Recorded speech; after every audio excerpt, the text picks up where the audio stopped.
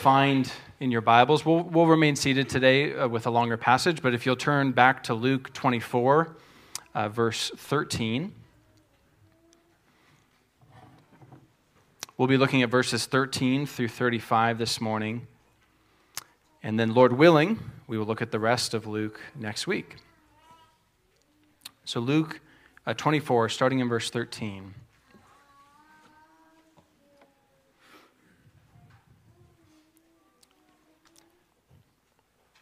Would you hear God's word then as it's read to you? That very day, two of them were going to a village named Emmaus, about 7 miles from Jerusalem, and they were talking with each other about all these things that had happened. While they were talking and discussing together, Jesus himself drew near and went with them. But their eyes were kept from recognizing him. And he said to them, "What is this conversation that you are holding with each other as you walk?" And they stood still, looking sad. Then one of them, named Cleopas, answered him, "Are you the only visitor to Jerusalem who does not know the things that have happened there in these days?" And he said to them, "What things?" And they said to him, "Concerning Jesus of Nazareth, a man who is a prophet, mighty in deed and word before God and all the people, and how our chief priests and the rulers delivered him up to condemn him to death and crucify him. But we had hoped that he was the one to redeem Israel. Yes, and besides all this, this is now the third day since these things happened. Moreover, some women of our company amazed us. They were at the tomb early in the morning, and when they did not find his body, they came back, saying that they had even seen a vision of angels, and said that he was alive.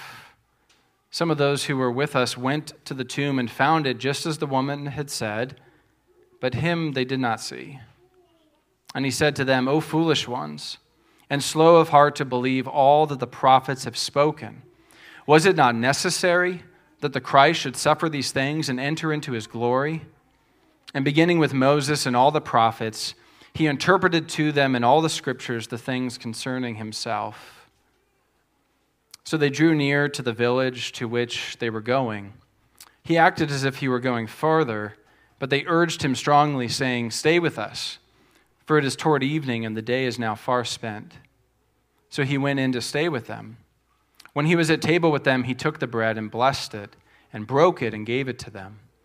And their eyes were opened, and they recognized him, and he vanished from their sight. They said to each other, "Did our hearts not burn within us while he talked to us on the road, while he opened to us the scriptures?" And they rose that same hour and returned to Jerusalem, and they found the 11 and those who were with them gathered together, saying, "The Lord has risen indeed, and he has appeared to Simon." Then they told what had happened on the road, and how he was made known to them in the breaking of the bread. This is God's word for us this morning. Well, we come to a famous passage, the sort of the one you preach after Easter Sunday passage. So you've potentially heard it before. The road to Emmaus. It's actually one of the longest passages in Luke, sort of single passages. Luke wants us to see something, but think of this question first. If you were Jesus and it's Easter Sunday, and certainly there's already miraculous things that have happened. The women have come to the tomb is empty. They've seen angels. We know from John's gospel that Mary at least has seen Jesus.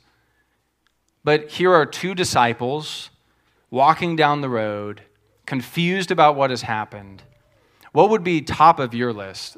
What am I going to do to help these disciples see what's gone on? I mean, you could think of maybe some fun ideas. Appear to them on the road, or speak, with a heavenly voice, or send those angels back, right? They don't believe the women. Let's send the same angels to them while they're on the road. What's striking is that this whole passage is long. It's like the road, the 7-mile road that the men are on. It causes us to slow down, to look around and say, what's happening here?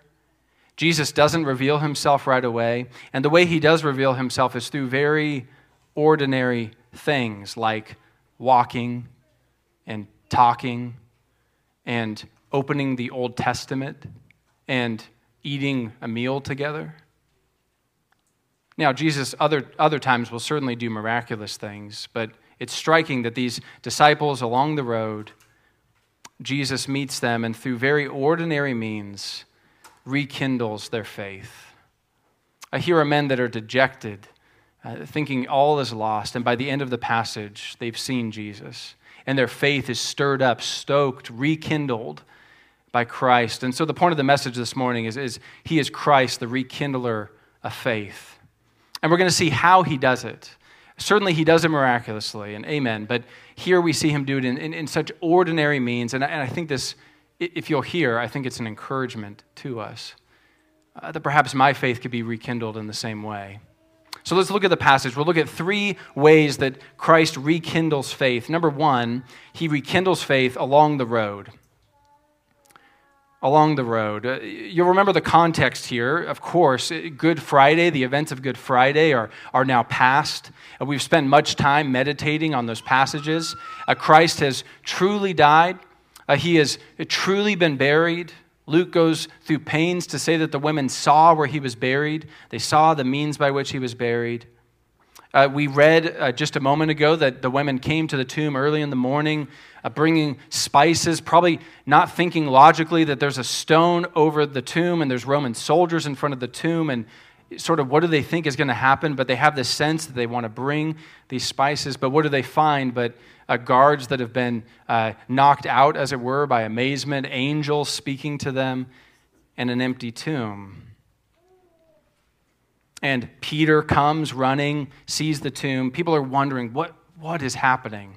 And there's some sense that there's going to be a gathering in Jerusalem to hear from Jesus. And our passage says that very day, 2 of them were going to a village named Emmaus.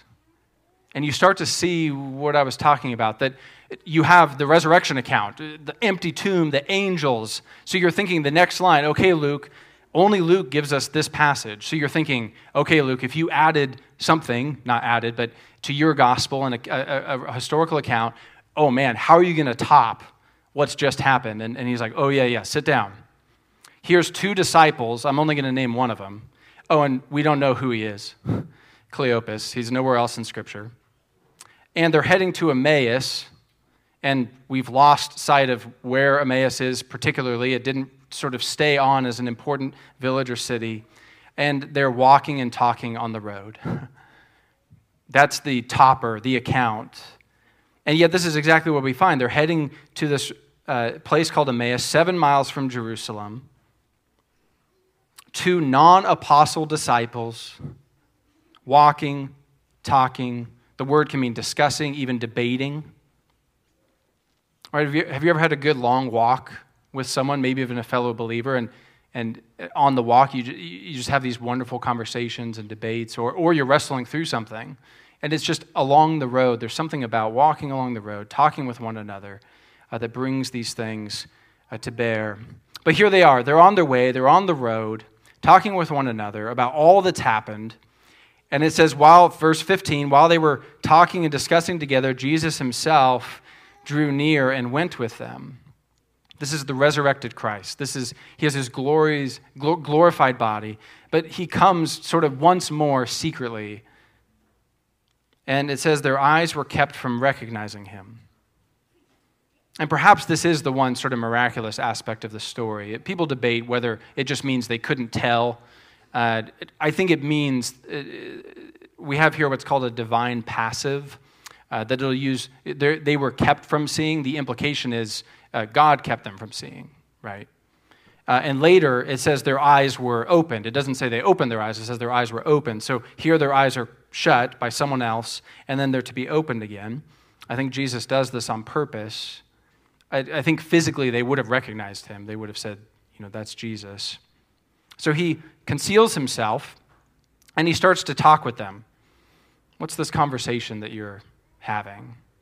And don't you love how Jesus is sort of drawing them out? as if he doesn't know what they're talking about, right?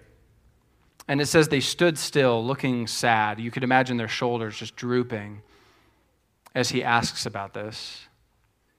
And Cleopas is bold enough to say, are you the only one who doesn't know? Everyone's talking about this, right? Even those who didn't like Jesus.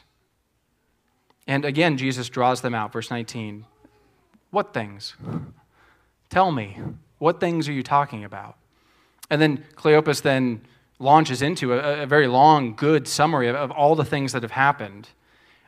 In one sense, they have a clear sense of the historical, what's happened here, but what they can't answer is why did it happen, nor can they finish the story, even though Jesus had told them this many times.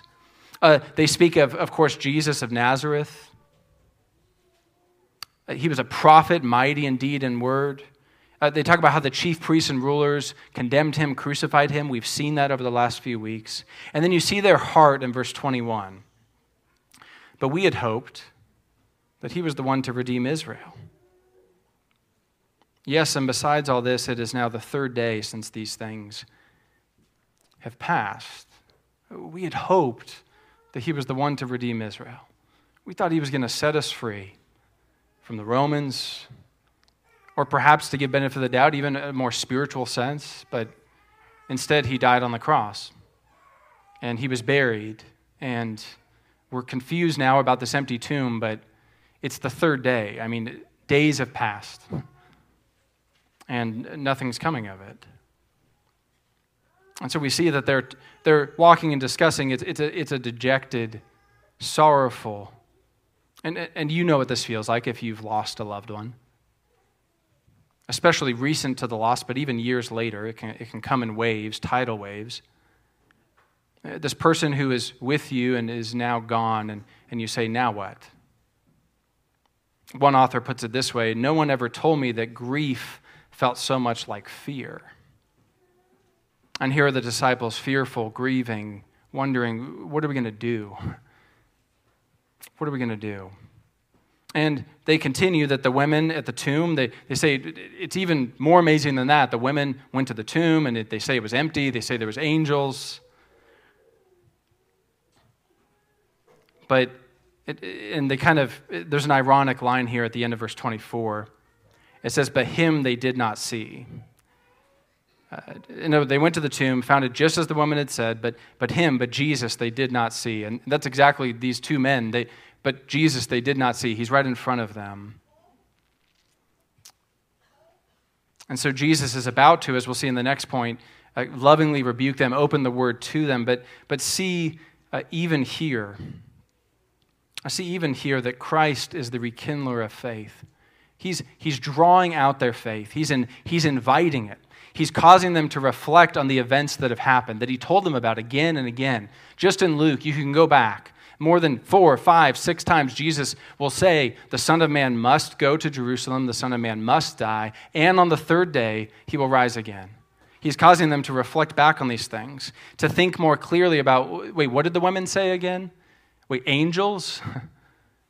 He's inviting faith on their part, and of course we would say empowering it as well. And it's along the road.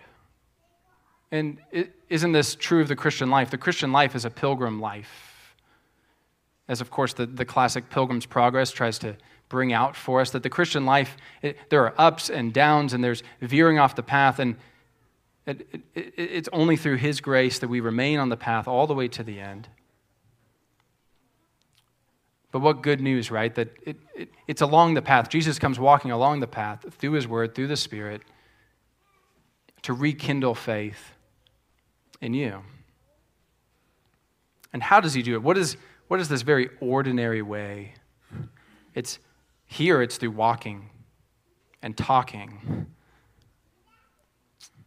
I would say in our own experience, just to make it tangible, he does this through fellowship, through walks, through chats by the fireside. Right, how does Christ usually do this? Of course, through his word, through the Spirit, and then through God's people as we reflect on these things together. I could remember critical nights in my own life where a friend and I would be walking out under the stars. We'd walk through the old schoolyard. We'd go lay on the bleachers, looking up at the stars, debating theology, pondering next steps in life, discussing what faithfulness looks like to Christ.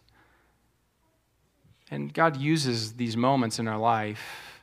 And of course, that assumes that you have fellow believers that you share walks with and talks with and cups of tea with and fireside chats with, where sometimes the Bible's open and you're praying together and you're debating and thinking and talking and what does it mean to live for Christ? People of God, you need mentors who are ahead of you on the path, saying, imitate me as I imitate Christ. You need people walking alongside you to spur you on to love and good deeds, to say, keep going, keep going. You need those behind you, not beneath you, but behind you that you can mentor, that you could pray over, that you could encourage. The Proverbs are full of this, but Proverbs 18:24, a man of many companions may come to ruin, but there is a friend who sticks closer than a brother. And so, child of God, are you vitally connected to the point that you could have these kinds of conversations over his word? Christ uses the most ordinary means to rekindle faith within us. How the world has been changed and the kingdom furthered by one more log on the fire, one more lap around the neighborhood, or one more pot of hot water set to steam on the stovetop. I encourage you to connect with one another. Christ rekindles faith even through these ordinary conversations and relationships. Number two, he rekindles faith through the word. And of course, this is most obvious in this passage and most fundamental to how he rekindles faith. But you'll see in verse 25, right, they've given their testimony, sort of shared their heart, shared their confusion, what's going on here.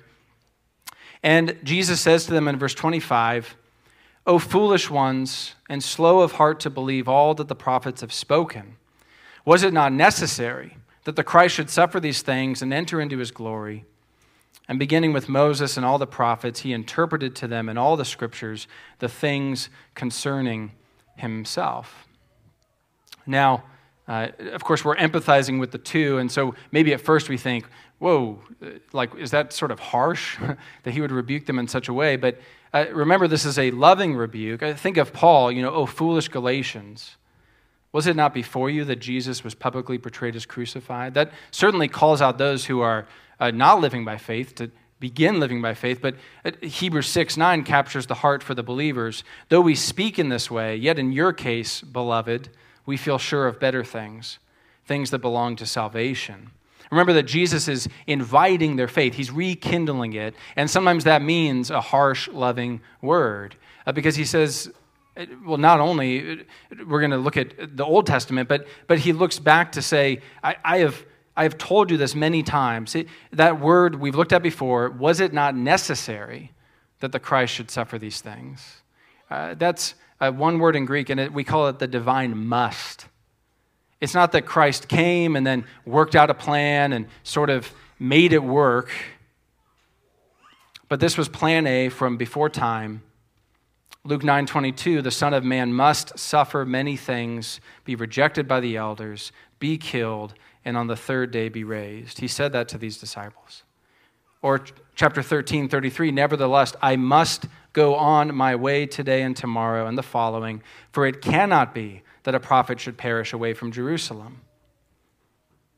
Or chapter 17:25, but first he must suffer many things and be rejected by this generation. He's calling them foolish because he's told them again and again, this must happen. The story's not over. In their own words, this is the third day when he said he would rise again. But it's also a divine must in the sense that he takes them, and we're going to look, Lord willing, next week as this theme continues. I'm tempted to dive into it now, but we'll wait till next week. He unfolds the whole Old Testament for them and shows them that every passage, every book, all of it points to him. All of it leads to him saying the Son of Man must suffer. The Son of Man must rise again on the third day. And we'll look next week at that. But for now, we see that they were made to see in his opening up of the word to them. They say this later, right? It says, did not our hearts burn within us while he talked to us on the road and while he opened to us the scriptures? And of course, this is the primary means of grace that we have today. But first, they were made to see. Friend, have you been made to see? If you've come today and you're not sure if Jesus is your Savior, you may have sat through more Luke sermons than you would have ever planned on sitting through. And in each one, I pray, the gospel has been put before you. This Jesus has been put before you, as publicly portrayed, as crucified and now risen again. These disciples were made to see. Have you been made to see? Has the Spirit opened your eyes in the opening of the Word to receive Him as your Savior, as your Lord? I pray that He would do that, and I pray that you would receive Him then, and with the gift of faith that He gives. But we see here for believers then that Christ is the rekindler of faith, and he does this most readily through His Word. Even Jesus said in the wilderness, man does not live by bread alone, but by every word that comes from the mouth of the Lord. And so our shorter catechism helps us in saying, the Spirit of God makes the reading, but especially the preaching of the Word, an effectual means of convincing and converting sinners, of building them up in holiness and comfort through faith unto salvation. And so that means your private devotions are effective. The Spirit works as you open the Word and seek to understand it, especially then when you read with others. And then especially then as you sit under the preached Word, where we say, thus saith the Lord. Christ longs to rekindle your faith. I pray that the Word would saturate your life. As men and women of old have said, that if someone would cut you, you would bleed Bible. That it's so stored up in your heart. So Christ rekindles faith through the Word. Number 3, and finally, Christ rekindles faith around the table. Around the table. Now, very quickly, we have some interesting notes here. He gives them this loving rebuke and opens the scriptures to them. They start to draw near to this village, this 7-mile-away village, and it says that Jesus acted as if he were going farther, but they urged him strongly, saying, stay with us, for evening is on. Now, critical scholars will say, look, Jesus was deceiving them. Right? He's acting as if he's going further. He's lying to them, but we don't have time to dive into the ins and outs of this, but I think on a plain reading, you can see that Jesus is acting very culturally appropriate. It's good hospitality on the receiving end to, you've done that. Oh, no, it's okay. I'm going to keep going. And there's an understanding, a mutual understanding that you're sort of asking the person if they're willing to invite you in, right? But sort of deferring to them so as not to overstay your welcome. And Jesus is doing this. Again, still, he's not deceiving them. He's drawing out their invitation, which they give. Jesus is to stay with them. And they sit down at table. It says he took bread, he blessed it and broke it and gave it to them. And their eyes were opened, and they recognized him. And he vanished from their sight. So maybe something else miraculous happens here. People debate, did he just leave? But I think he just vanished here. So he's revealed and he disappears.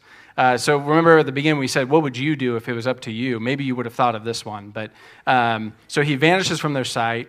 And we'll see a minute as they're amazed. They say, our hearts burn within us. They go to meet the other disciples. And next week we'll see that Jesus then comes in the flesh, really, to reveal himself to them. But here we have this final means that Jesus uses to rekindle their faith. Because it says at the very end in verse 35, how he was known to them in the breaking of bread. That was the moment when Jesus breaks the bread. They're eating together. He breaks the bread. And the Spirit opens their eyes and they see this is Jesus. He's alive. Now, is this the Lord's Supper or is this just a normal meal? First, let's stay on the normal meal part. Even in the normal meal aspect, they're eating a meal together. Even this is an ordinary way that Christ has worked throughout the Gospels. Luke records at least 10 meals that we see just in his Gospel, but he gives testimony to the fact that people call Jesus a glutton and a drunkard because he's constantly sitting down, eating and drinking with people, sharing hospitality, having some of those same conversations that we've been talking about, drawing out faith, calling out sin, certainly. And so even here, he sits down with his disciples. And we know this intrinsically in cultures, even non-Christian cultures know there's something about sitting down for a meal. Our kids are finally old enough that, not every time, but sometimes they'll go off and play after they've eaten their 1/2 bite of dinner that Amy spent 4 hours making. And then they'll go play, and our guests that are over, we're able to sit at the table and talk and chat, and the kids come up every once in a while, and sort of a different world we didn't know existed. And it opens up those conversations as you're kind of sitting there with an appropriately full belly and having wonderful conversation. Luke will pick this up in Acts chapter 2 when he says they devoted themselves to the apostles' teaching, the word, to the fellowship, with a "the" in front of it, like the koinonia, the relationships we have with one another, and the breaking of bread and the prayers. And it says they broke bread in their homes. They received their food with glad and generous hearts. And so I think this has to do with a normal meal and the Lord's Supper. First, a normal meal. That then and now, as we sit around the table together, we can have some of that very same connection we talked about earlier. And so I would encourage you to share meals together, whatever season of life you're in.